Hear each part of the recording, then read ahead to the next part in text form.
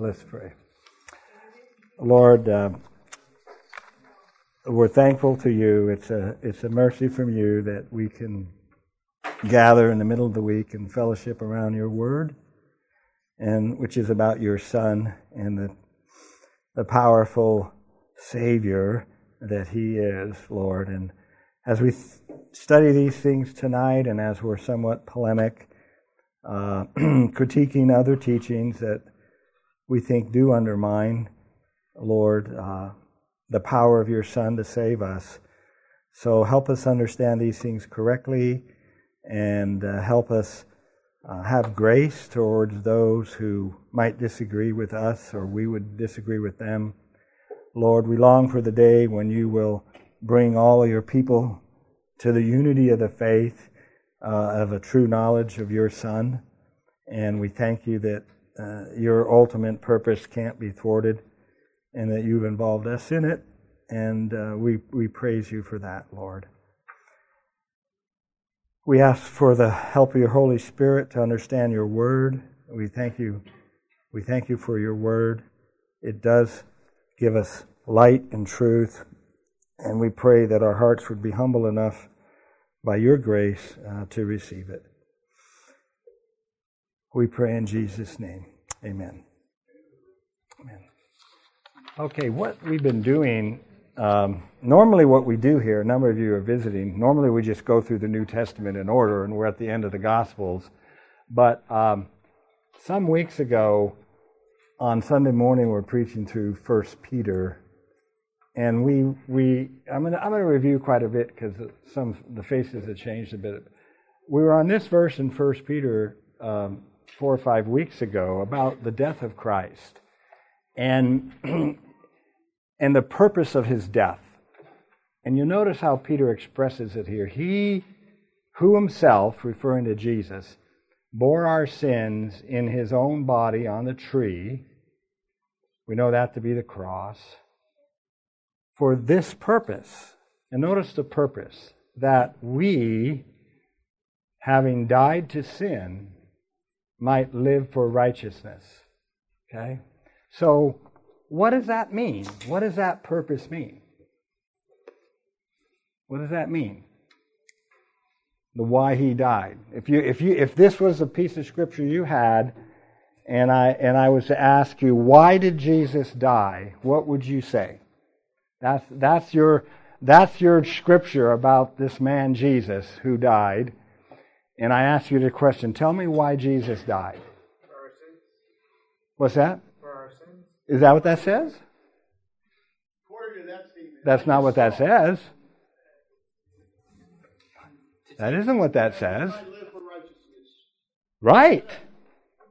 He died that we might live a holy life. Isn't that what that says? Now, what's the first thing say? That he died that we what? Having died to sin, or that we might die to sin. There's a question on the translation there. Let's look at that. Okay, let's use the ESV translation. That's close. What? On the tree, what? That we, what? I'm sorry. Okay. That we might die to sin. So why did he die? Try again, you guys. Why did he die? That we might die to sin. That's right. Stop. He died that we might die to sin. What does that mean? Right. To stop sinning. He died that we might stop sinning. Now, why am I emphasizing that so much? I'm emphasizing that so much. Well, the New Testament emphasizes it. The purpose of Christ's death is more than forgiveness. It's transformation. Got it? And that's right what our conflict or our difficulty with non-Lordship theology, that is the crux of it. And the other thing that this text is, it's a wonderful text because, there's hope. You and I can be transformed. We can die to sin, those sins that have dominated our lives. There's hope. This Savior can deliver us and make us holy and change us. See, so the purpose of His death here is not focused here on justification or forgiveness. It's focused on transformation. And that's good news. If you're convicted of sin, that's good news. Now, if you don't want to live a holy life, it's not good news. But if you're a real Christian, that's good news. Right? It's powerful, His death. Matthew. Mic up there? It is. That's all I wanted. That's all you wanted to know? Yeah, because I asked you. Here's your folder for it, Dan. You wanted to ask a question? I'm going to, just not right now. Yeah, I'm going to. You're getting ready ahead of time, right? Okay. Maybe you can run it around. You want to run it around? Sure. When someone needs it? Sure. I'll put you to work. Okay. Okay. She does have a question. Yeah. There's a bunch of people online, so we got to pass the mic.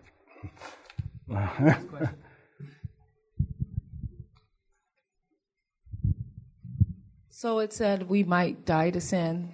That doesn't mean that we'll be sinless. Correct. So as soon as excellent question, as soon as we begin to realize that Christ's work transforms our lives, we could fall into this other error called perfectionism. In other words, that in this life we can become sinless. Okay, and churches have fallen into that error. There are probably still perfectionist churches around today. Well, no, again, we need all of Scripture to help us get this right. So, when we become a Christian, we're going to be changed. There's no doubt that there's going to be fruit, and that's our whole discussion here about non-Lordship theology. When we're really converted, there's going to be fruit. There's going to be a difference. But we're not going to be perfect in this life. And we're just going to have to live with that tension. So, and yeah. Okay. Anybody else with a question? Right. Oh, I'm sorry.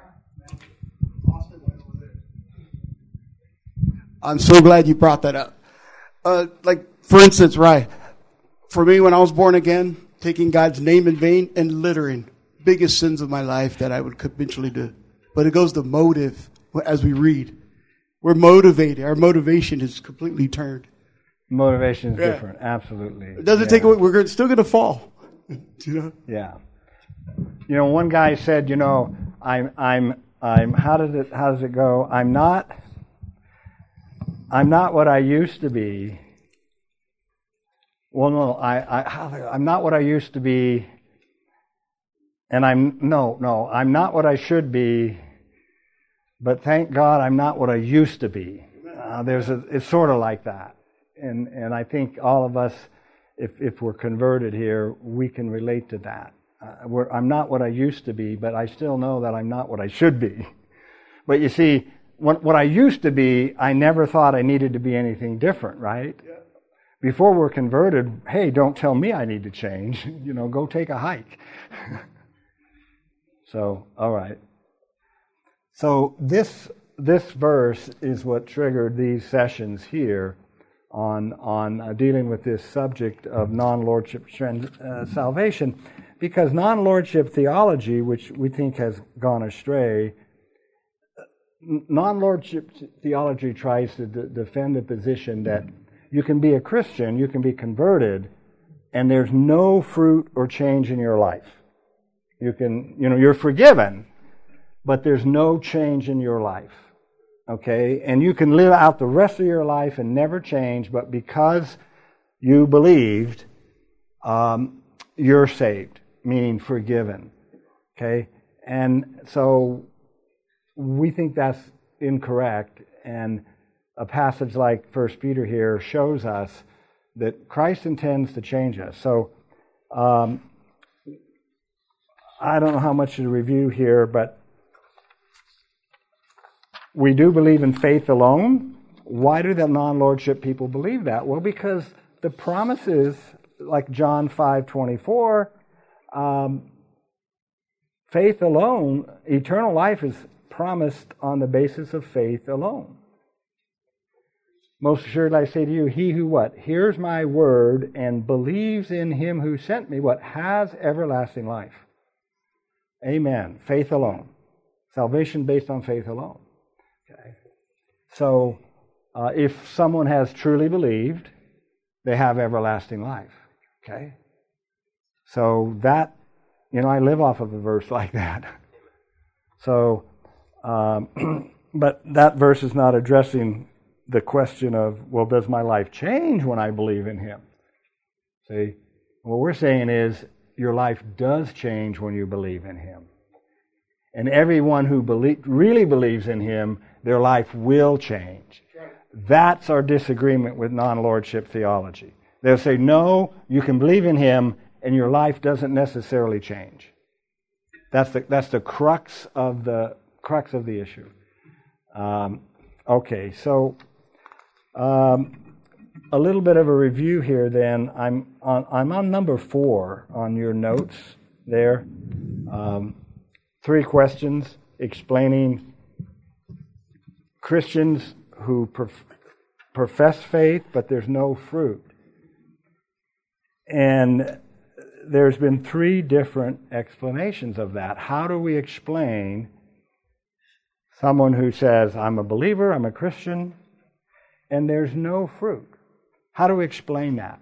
Okay, so there's been 3 explanations given, and only the third one is correct. There is the non-Lordship theology, the free grace movement explanation.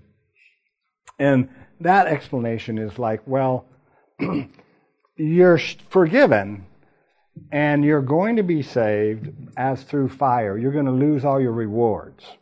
Okay? You're going to make it to heaven, but you're going to lose all your rewards. Okay? That's the non-Lordship position. But then there's other groups that have understood this.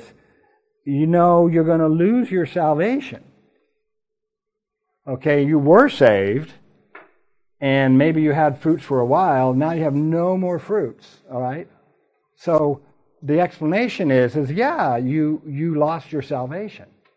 Okay, and each of these groups deals with the warning passages differently. Let's review that a little bit. Ephesians 5:5 is a warning passage. For this you know that no fornicator or unclean person nor covetous man who is an idolater who has an inheritance in the kingdom of Christ and God. Okay, so if you're living this way, it doesn't matter if you say you're a Christian. Paul says you're not going to glory if you continue living like this. And he goes on so far to warn people, let no one deceive you with empty words.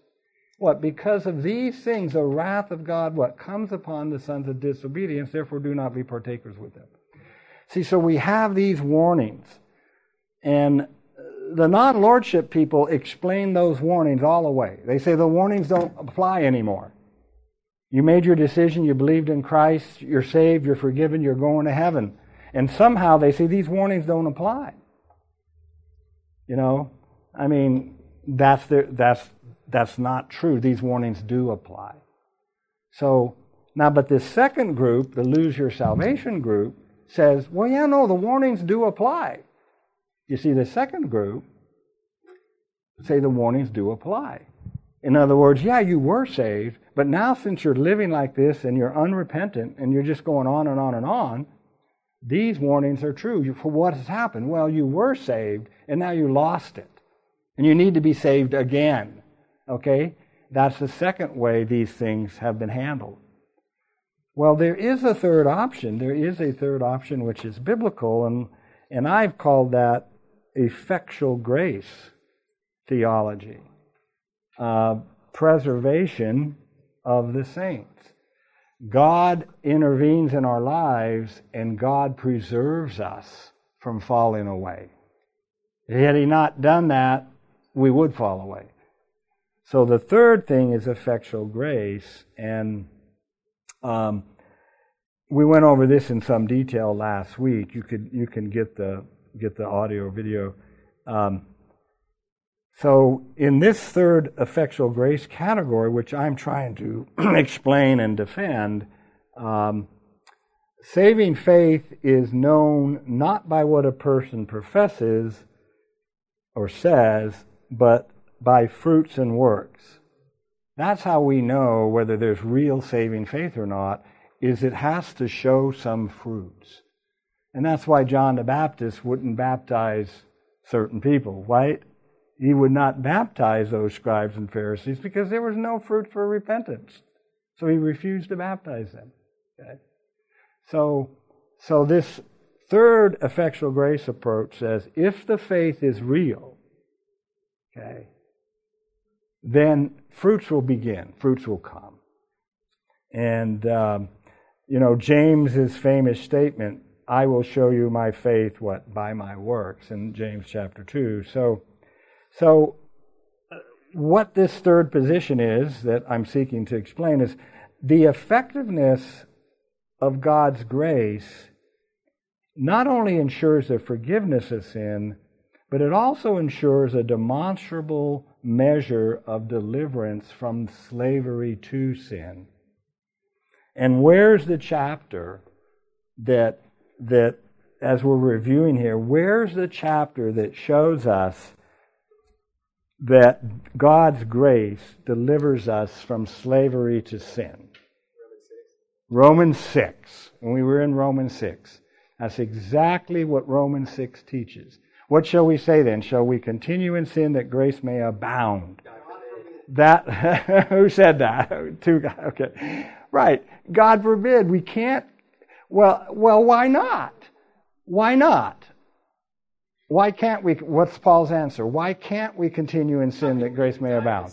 What's that? How can we who die? Okay, you need to be quiet. That's enough answer out of you for tonight. Why can't we? What was Paul's answer to that? Somebody else. Well, you are hypocrite, but why is that not possible? Why isn't it? Romans 6, let's put it up there. Romans 6, 2. What shall we say then? Shall we continue in sin that grace may abound? Certainly not. How shall we who died to sin live any longer in it? This relates to 1 Peter, doesn't it? It's the same thing.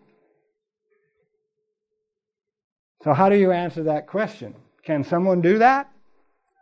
Can someone continue in sin that grace may abound? Not if they're born again. Why not? Quiet. Why not? Why can't they continue in sin that grace may abound? They're dead to sin. They died to sin. That's why they can't continue in it. I ate chocolate, by the way, this week. But if you die to chocolate, what? It has no more influence on you. Correct? It doesn't draw you. Okay? So, there's how shall we continue to sin that grace? Now, in Romans 6, we're still reviewing. How did that happen? How did they die to sin, Marianne?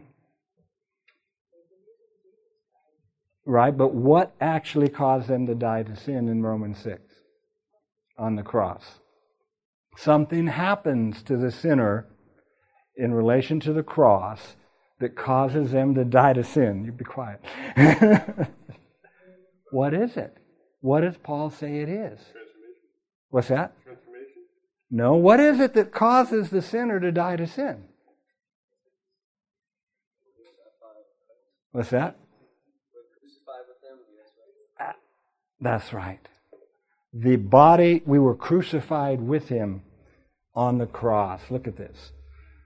How shall we who died to sin still live any longer? Or do you not know that as many of us as were baptized into Christ Jesus were baptized into his death? Okay? What? Therefore we were buried with him through baptism into death, just as Christ was raised from the dead to the glory of the Father, even so we should walk in newness of life. There's the transformation. We're baptized in his death and we're united to his resurrection. For what purpose? Not forgiveness. Forgiveness is important, but for something else. It's 1 Peter 2:24 again. that we should what? Walk in newness of life. Let's keep going. For if we have been united together in the likeness of his death, certainly we will be in the likeness of his resurrection. And here it is.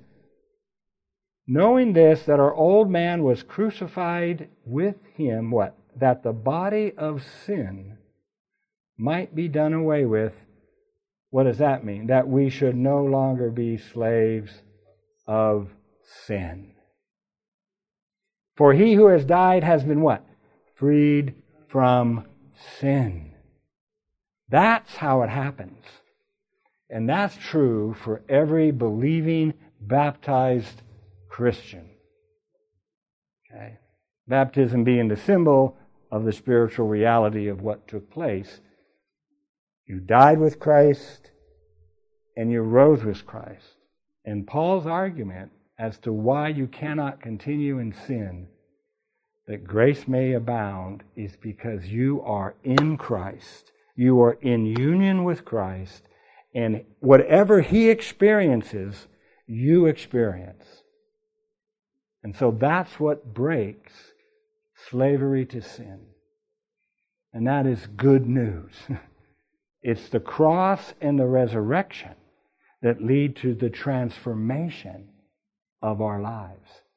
Yeah, the Holy Spirit's involved, absolutely. But Paul's doctrine of sanctification begins right here in Romans 6. Okay? So, I won't review the switch discussion, the switch is on. But, okay, so we're over to number 8. The misuse of Romans 6, we went through that last week. I'm not going to review that. I think we stopped at 8, and now let's go over to 9. Yeah, 9 on your outlet. Let's begin there. So, I recommend that a proper understanding of Romans 6 is the best way to deal with non-Lordship theology. See, we've already been saying that the work of the cross accomplishes much more than securing forgiveness. And it accomplishes much more than that.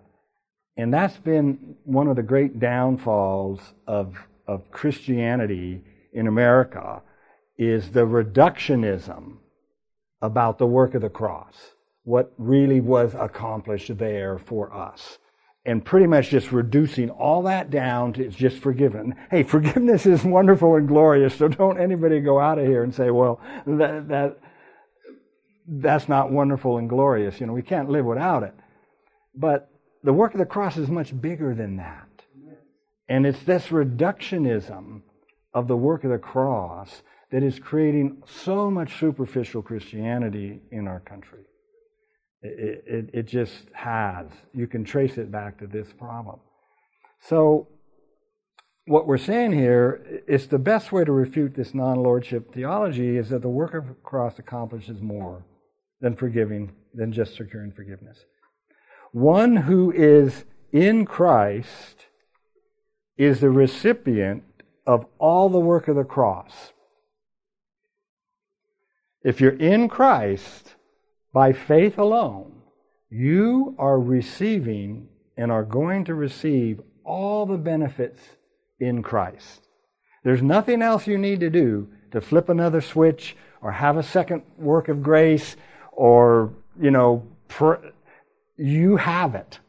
You need to learn how to use it, okay, and you need to use it, but you have it. If you believe in Christ, all of the works that He's done on the cross and His death and resurrection and seated at the right hand, all of the riches of that power and work belong to you. Okay? You have it all. Non-Lordship theology divides what God has made indivisible when He places a person in Christ. We've just read these verses here in Romans 6. Paul says you can't continue in sin because you've been crucified with Him that the body of sin might be done away with. You see that? And so you can't condition that.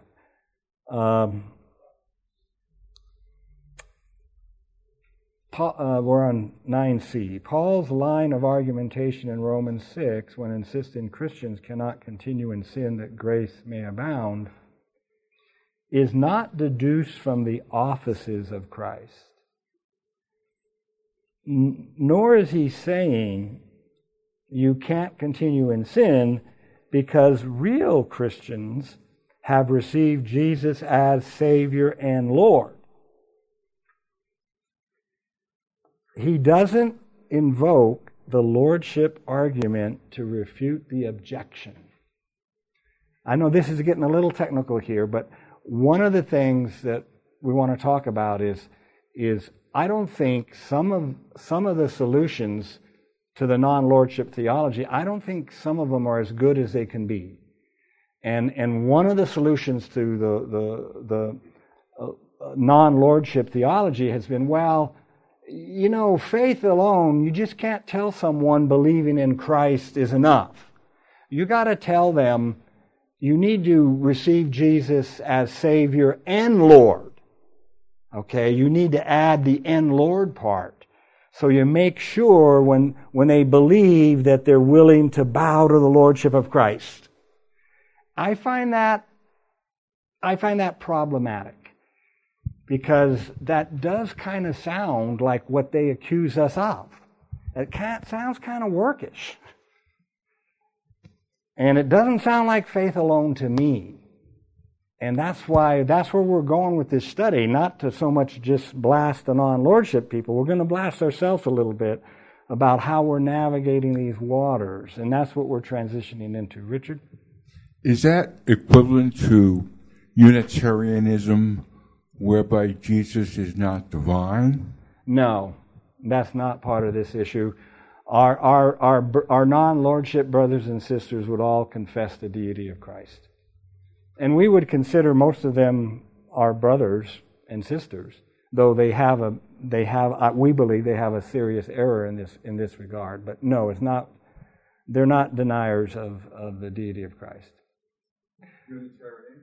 Well, the Unitarians are, but I'm not. These men are not Unitarians. Okay. These men are Orthodox in that sense. Okay, yeah. That's interesting. The conversation we just had before this, the class, had to do with Unitarians, actually. So, no, this is a matter here about how we define salvation. What does it mean to be saved? What's the work of the cross? How effectual is the work of the cross? What does it accomplish? That's what this is. That's what this is a discussion about. So you see, Paul is refuting this non-lordship idea. What shall we say? Shall we continue to sin that grace may abound? But he doesn't go off and talk about receive Jesus as Lord. That's not his response. Okay? So that should kind of be a yellow flag to us. Paul knows how to refute this error, and he doesn't do it by encroaching on faith alone. You see, we don't want to encroach on faith alone. Some of you know what I mean by that. And that bothers me. That's why the terminology, well, you must receive Christ as Savior and Lord, trying to deal with this error, I think, is a little bit misguided, because that's encroaching on faith alone.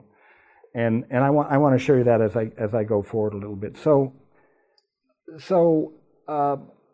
Paul's argument is not based on the offices of Christ.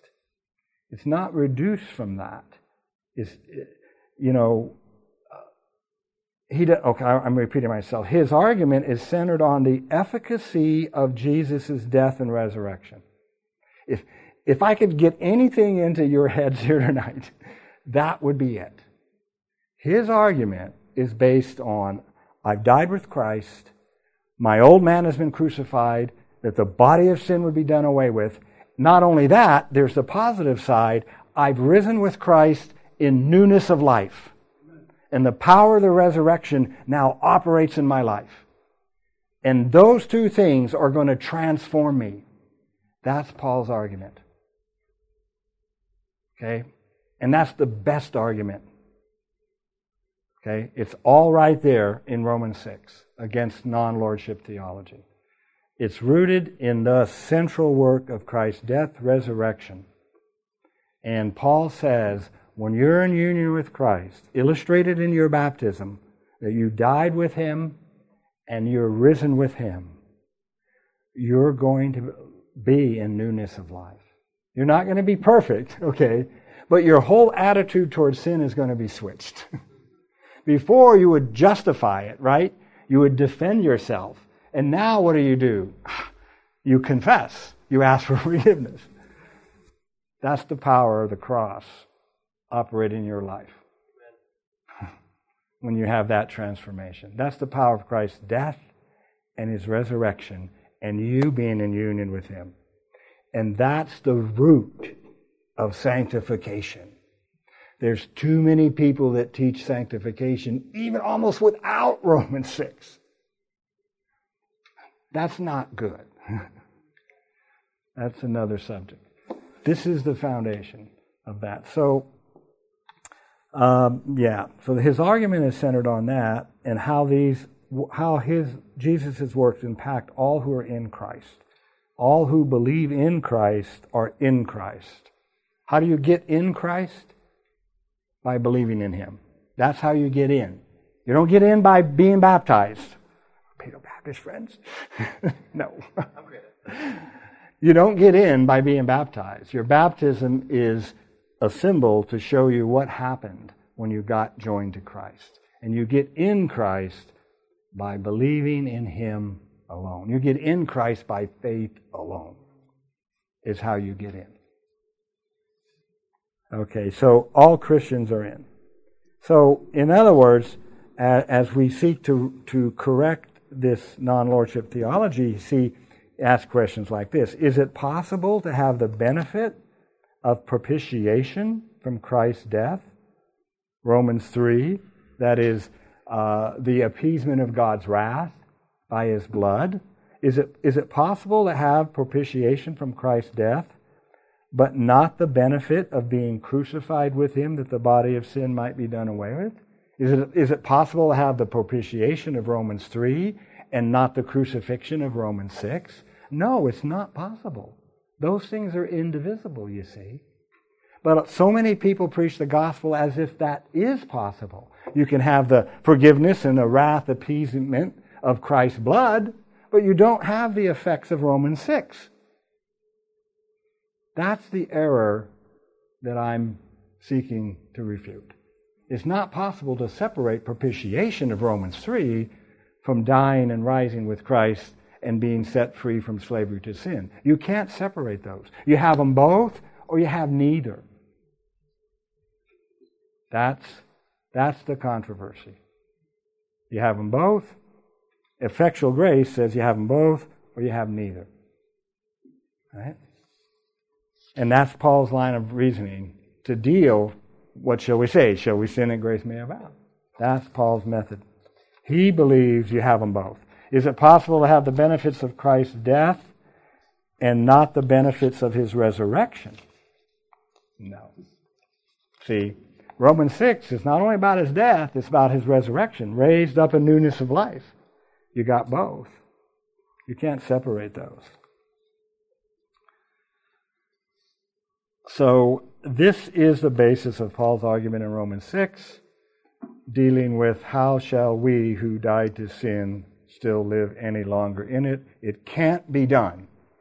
Can't be done because those things are inseparable. You have the one, you have the other. That's the most effective way to deal with non-lordship theology. So, non-lordship theology divides what God has made indivisible when He places a person in Christ. Christ's death propitiates God, and the sinner is also crucified with Christ that his body might be done away with, that he should no longer be a slave of sin. Now, I'm on number 10. We're down to number 10. Now, yes, there are additional ways of refuting the non-Lordship salvation. And these are important and they're effective. And I list 4 of them. I just want to briefly mention these. Some of you may know these, some of you not. The promise of the Holy Spirit. Salvation in the new covenant. Knowing the Lord. In the new covenant, I will make a new covenant and I'll write my law onto their hearts and minds. You know what? Some of you aren't familiar with that, and that's just fine. Let's read it there in Jeremiah. Behold, the days are coming, says the Lord, that I will make a new covenant with the house of Israel and the house of Judah, not according to the covenant with their fathers in the wilderness when I took them by the hand out of the land of Egypt. What happened in that covenant? Well, they broke it. My covenant which they broke, though I was a husband to them. That's Israel's fall into idolatry. Okay? But God's going to bring a new covenant. And that new covenant comes in Jesus Christ. When we celebrate the Lord's Supper, we always say, this is the blood of the new covenant. We actually say that when we do the Lord's Supper. This is that covenant right here. Okay? But this is a covenant that I will make with them. It's wonderful. Those days. I will what? Put my law into their minds, and I will write it on their hearts, and I will be their God, and they shall be my people. So that's the work of the Holy Spirit in the New Testament. God takes His law, and He puts it in our minds, and He writes it on our heart. Contrasted to the Old Covenant. Where was the law in the Old Covenant? What's the symbolism here? This is really good symbolism. What was the Old Covenant like? Where was the law written in the Old Covenant? What's that? On the tablets. The law in the Mosaic covenant is written on the tablets of stone. What? It's external. In the new covenant, where's the law? Written in the heart. Isn't that wonderful? Okay? Yeah. So, does that refute non-Lordship theology? Absolutely. Because when you're converted and you're born again, your heart gets rewritten. And that changes your life. See? So this is another way to refute non-Lordship theology. I wasn't going to jump on those verses, but they're just so good. Let's look at what else is in that new covenant. We're talking about the definition of salvation is more than forgiveness, but it includes forgiveness. Look at this. No more shall every man teach his neighbor and every man his brother, saying, know the Lord, for they shall all know me. What's going on here? This is... I'll do it. We won't finish tonight. Okay. See, this is all right. This is talking about the covenant community. You see, under the Mosaic covenant, if you're an ethnic Israelite and you haven't been cut off, you're in the Mosaic covenant community. Now, how many of them were believers? Just when you're in the Mosaic covenant community, you're in the Israeli Old Testament, you're in that covenant. Okay? So what do you think? How many of them had their sins forgiven? How many were really? How's that? Most of them? No, not all of them. A remnant. A remnant. Very few. So what are they constantly telling one another? The remnant that is real, what are they constantly telling the others? Know the Lord, know the Lord. You need to know the Lord. You need to know Yahweh. You need to know Yahweh. Stop worshiping Baal. That's the Mosaic covenant. But in the new covenant, everyone in that covenant community, what? Will know the Lord. And we won't do it, but knowing the Lord means transformation. Okay? In the Old Testament, to know the Lord means you are in relationship with the Lord and you're transformed, like Adam knew his wife. Okay? So not only do they have the law written on their hearts, They all know the Lord, okay, for they shall all know me, from the least of them to the greatest, says the Lord. Look at this. For I will forgive their iniquity, and their sin I will remember no more. Isn't the Bible great? I told you salvation is more than just forgiveness. The new covenant, there it is. There's your definition of salvation by the blood of Christ, right there. It includes all of this transformation, a relationship with the Lord. They shall know Him, and to know Him and worship Him and trust Him. And it includes, of course, forgiveness. That's what we're arguing for, a biblical definition of salvation. And that all comes from Christ. And you know, the knowing the Lord, this relates to faith. Let me show you that. This is Old Testament concept. But look at Psalm 9:10. Those who know your name will put their trust in you. There. Knowing the name is to know the Lord. What happens when you know Him in this sense? You trust Him. That's saving faith. There's your saving faith in the Old Covenant right there. Those who know your name, if you really know Yahweh, you put your trust in Him. See that? That's wonderful. And that's true of us too. The more we know the Lord, the more we'll trust Him. You come to know Him, you'll trust Him. Okay? That's eternal life.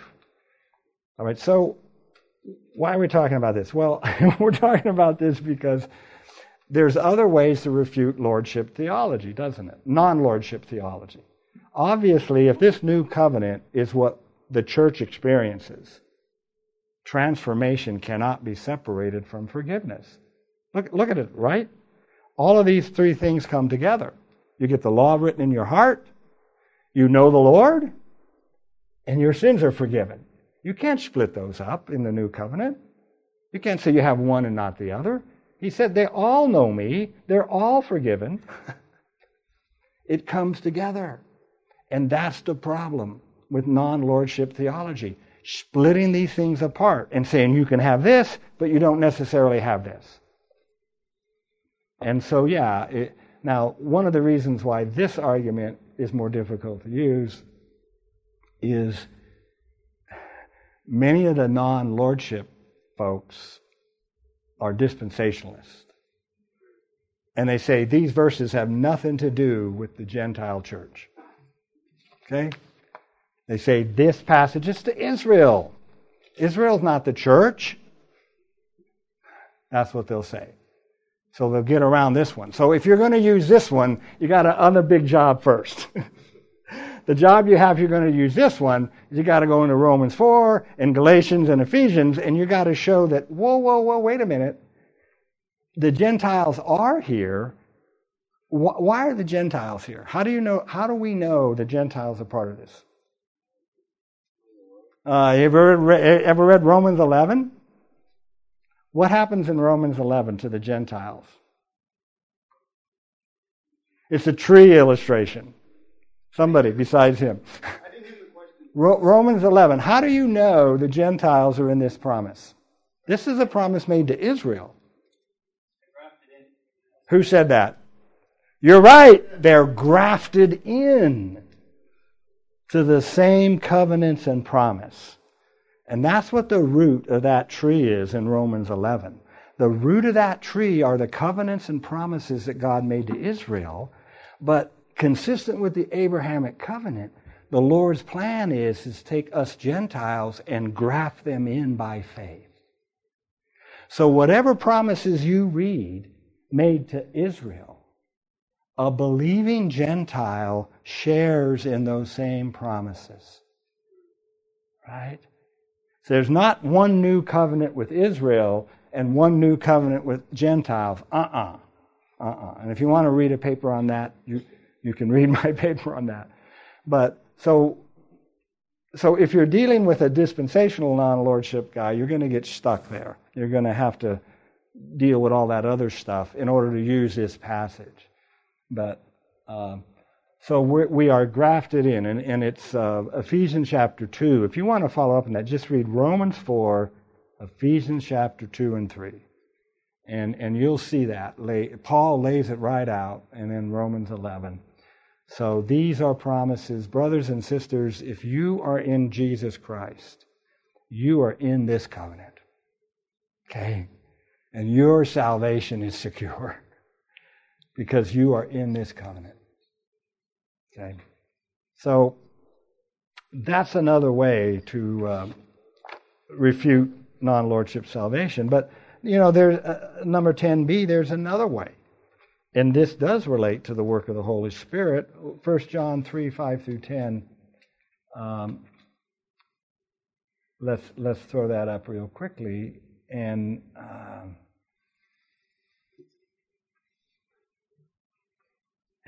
excuse me, so you said, follow up on that, you said Ephesians 4. Romans 4, the latter part where he's talking about justification. Is it upon the Jew or also the Gentile? And that we're all, and how we're part of Abraham, we're Abraham's seed. And then Ephesians chapter 2 and 3.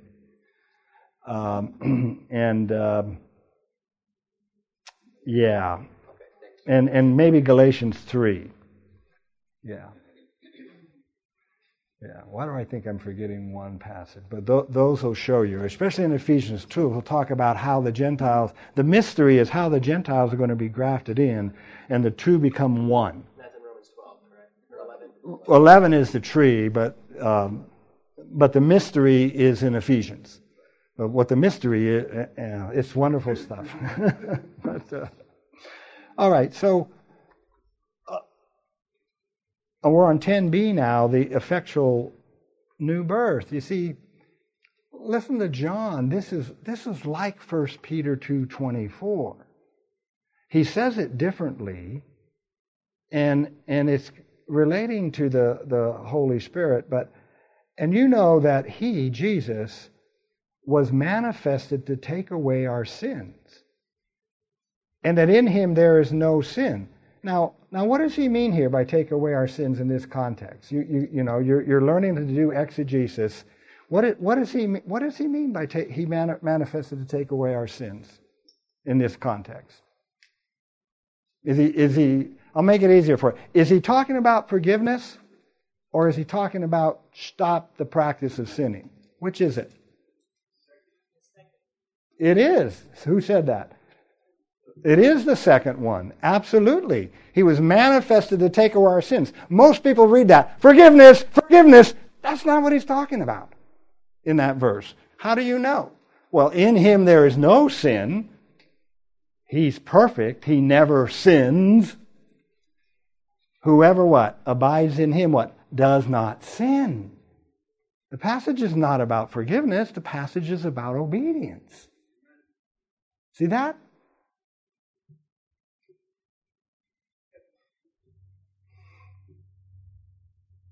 People are reading their Bibles wrong. There's so much reductionism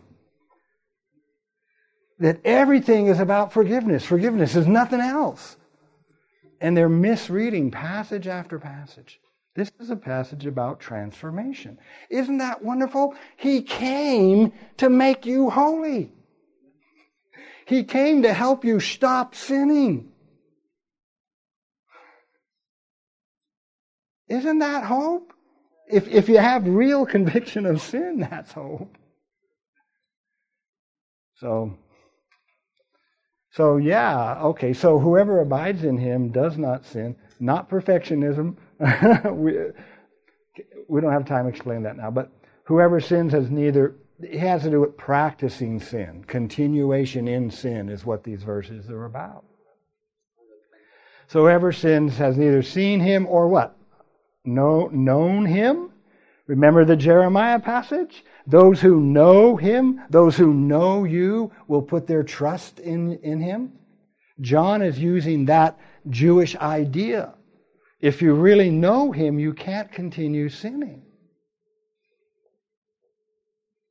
Little children, let no one deceive you. That sounds like Paul, doesn't it? This is just like Paul's passage. Let no one deceive you. He who practices righteousness is righteous, just as he is righteous. He who sins is of the devil. For the devil has sinned from the beginning. For this purpose the Son of God was manifested, that he might destroy the works of the devil. And here's the Holy Spirit. Whoever has been born of God does not sin. That's the new birth. John's the apostle of the new birth. If you've been born of God, you do not live a life of sin. For what? Wonderful illustration. His seed remains in him. The Holy Spirit's seed remains in us. That's kind of like the new covenant, a law put in the heart. Here, the Holy Spirit's seed, he uses that illustration. And a seed has all the genetics built in. You know, you plant a bean seed, you get a bean plant. You've never planted a bean seed and gotten a thistle. Nobody's ever been born again and came out a thistle. Right? That's John's point. That's the effectual grace. Powerful grace. And here it's the new birth. Okay? It's not union with Christ, it's the new birth. So this is another argument you can use to refute non-lordship salvation. And you can avoid the covenant discussion when you use this one. Okay? You can use this one and not get tangled up in the new covenant discussion. Let's see. Of course, there's other passages, effectual new birth, effectual shepherding. Jesus is the shepherd. He's the great shepherd. What does he say about his sheep? My sheep, they hear my voice, they follow me.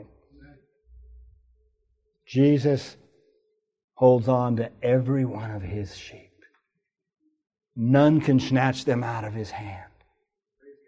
Okay? So they're not going to end up living.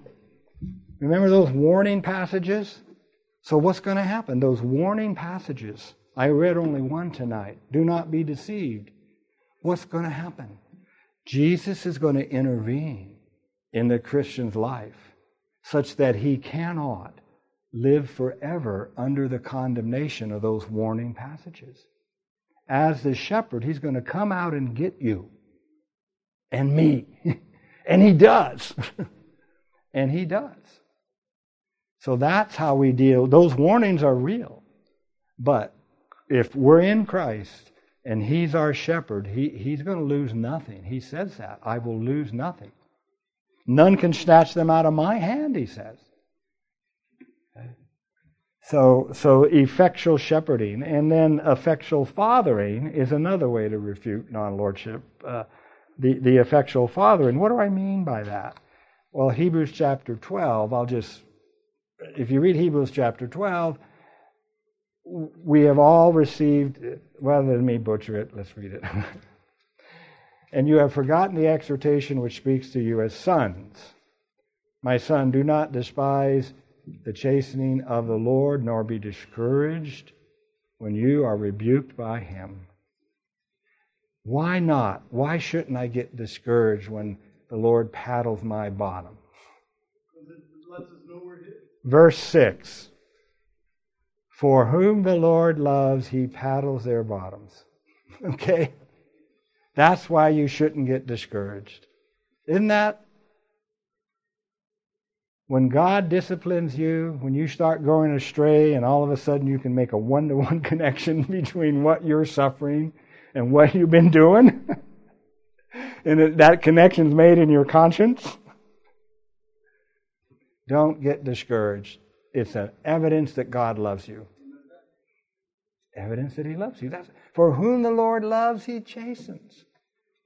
And this is strong. And he scourges every son whom he receives. Every Christian is going to be loved by the Father. And the Father's going to chasten every one of them. All of us. And that's going to cause us to preserve us. If you endure chastening, God deals with you as sons. For what son is there whom a father does not chasten? And so, you're counseling people, and the guy comes in and says, well, you're living in adultery. And we've been working on this now for 6 months, and you're still living in adultery. So let's read Ephesians 5. We think you're in a real serious position. You're living like you're not saved. And we'll read these passages and try to help a person.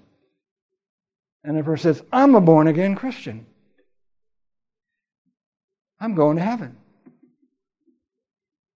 Okay, see? Then what? Where's the discipline? This text says, He scourges every son whom He receives. We see no discipline in your life. You're just trying to get out of this marriage. And you're claiming to be a Christian.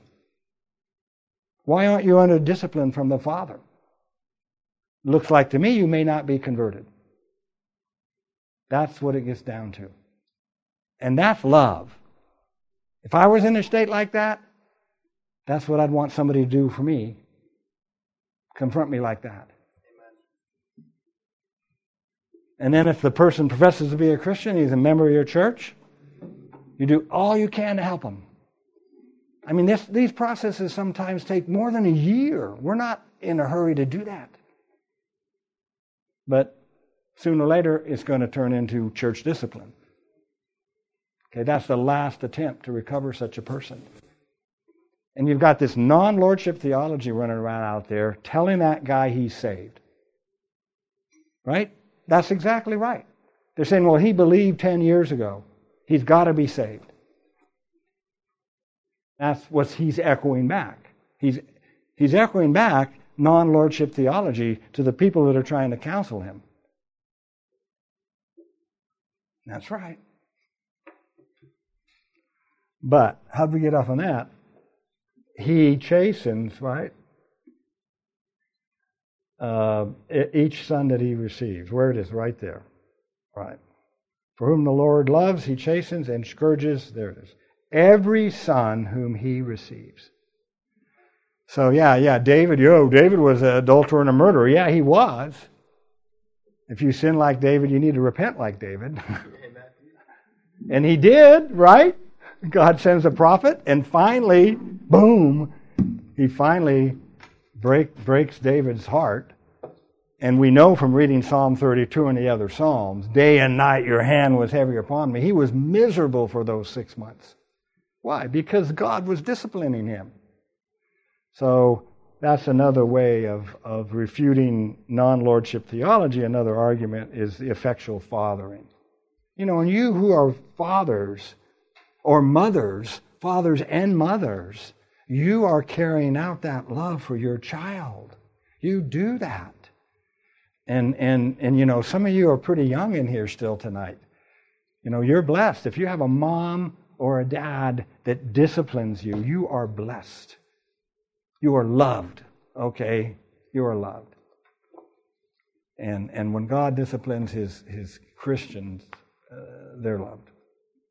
So we're on number 10 there. So you see, there's like about 5 or 6 ways to refute this non-Lordship theology. I think Romans 6 is the most powerful because it goes right to the death and resurrection, and it's Paul's argument. The whole context is about that. How shall we continue in sin that grace may abound? See, that's why I think Romans 6 is the best way. But these other places are also very effective on that. So, well, it's a few minutes after, and the next section, Lord willing, we'll get to it next week, this is now pointing the fingers inward a little more. The weakness is in the you must receive Christ as Savior and Lord approach. I'd much rather you have that approach, but we'll talk about that perhaps is not the best way to approach people and preach the gospel, and we'll start working on that next Sunday, next Wednesday. So we have a few minutes for questions or comments. Don't be bashful. Will you allow Austin also? What's that? Will you let Austin ask something? Austin? Sure, you can ask questions. Just can't answer them. Right. He can ask him, but can't answer. Anybody with thoughts or? I know we've been going kind of like a fire hose here, but but you have the passages there, and oh, yeah, we got to stop. We got to do the under. We got to do. I thought I was going to do this during the review, but we'll do it next week. You can think about this. Paul, this is an extremely important phrase. Paul has these under phrases in Romans. Under sin, under the law, under grace. And this expression, under grace, is almost, if you want a biblical phrase to describe what I'm calling effectual grace, it would be this. And these phrases mean to be under the influence or control of, is how he uses those expressions. And our argument here is grace is not passive. God's grace is active and gets involved. And I will try to explain that that's what under grace actually means. Under the control of. Okay, so. I don't know if that's a mic. I was really hoping someone would speak up when they were saying that. This is so exciting stuff that we're into. But on the Romans 6:1, yeah, that is the verse that converted this sinner. I mean, I would love to be on the end listening to that, because I told this man of God that led me to Christ I had a ticket to sin. And I would swear up and down I was saved because I know who Jesus is. Christmas, he was born.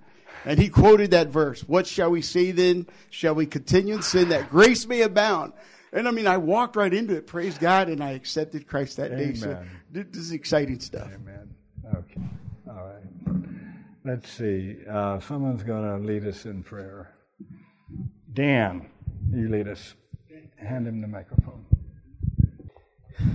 Father in heaven, thank you so much for this time together, for this teaching. We thank you for Pastor Dan taking the time to prepare this for all of us, Lord. And we are just grateful Christians, grateful people that you've written that law in our hearts, Lord, that we don't want to sin. We want to war against sin. So it's all because of you. You deserve all the credit, and we thank you for your word, which reminds us of these things.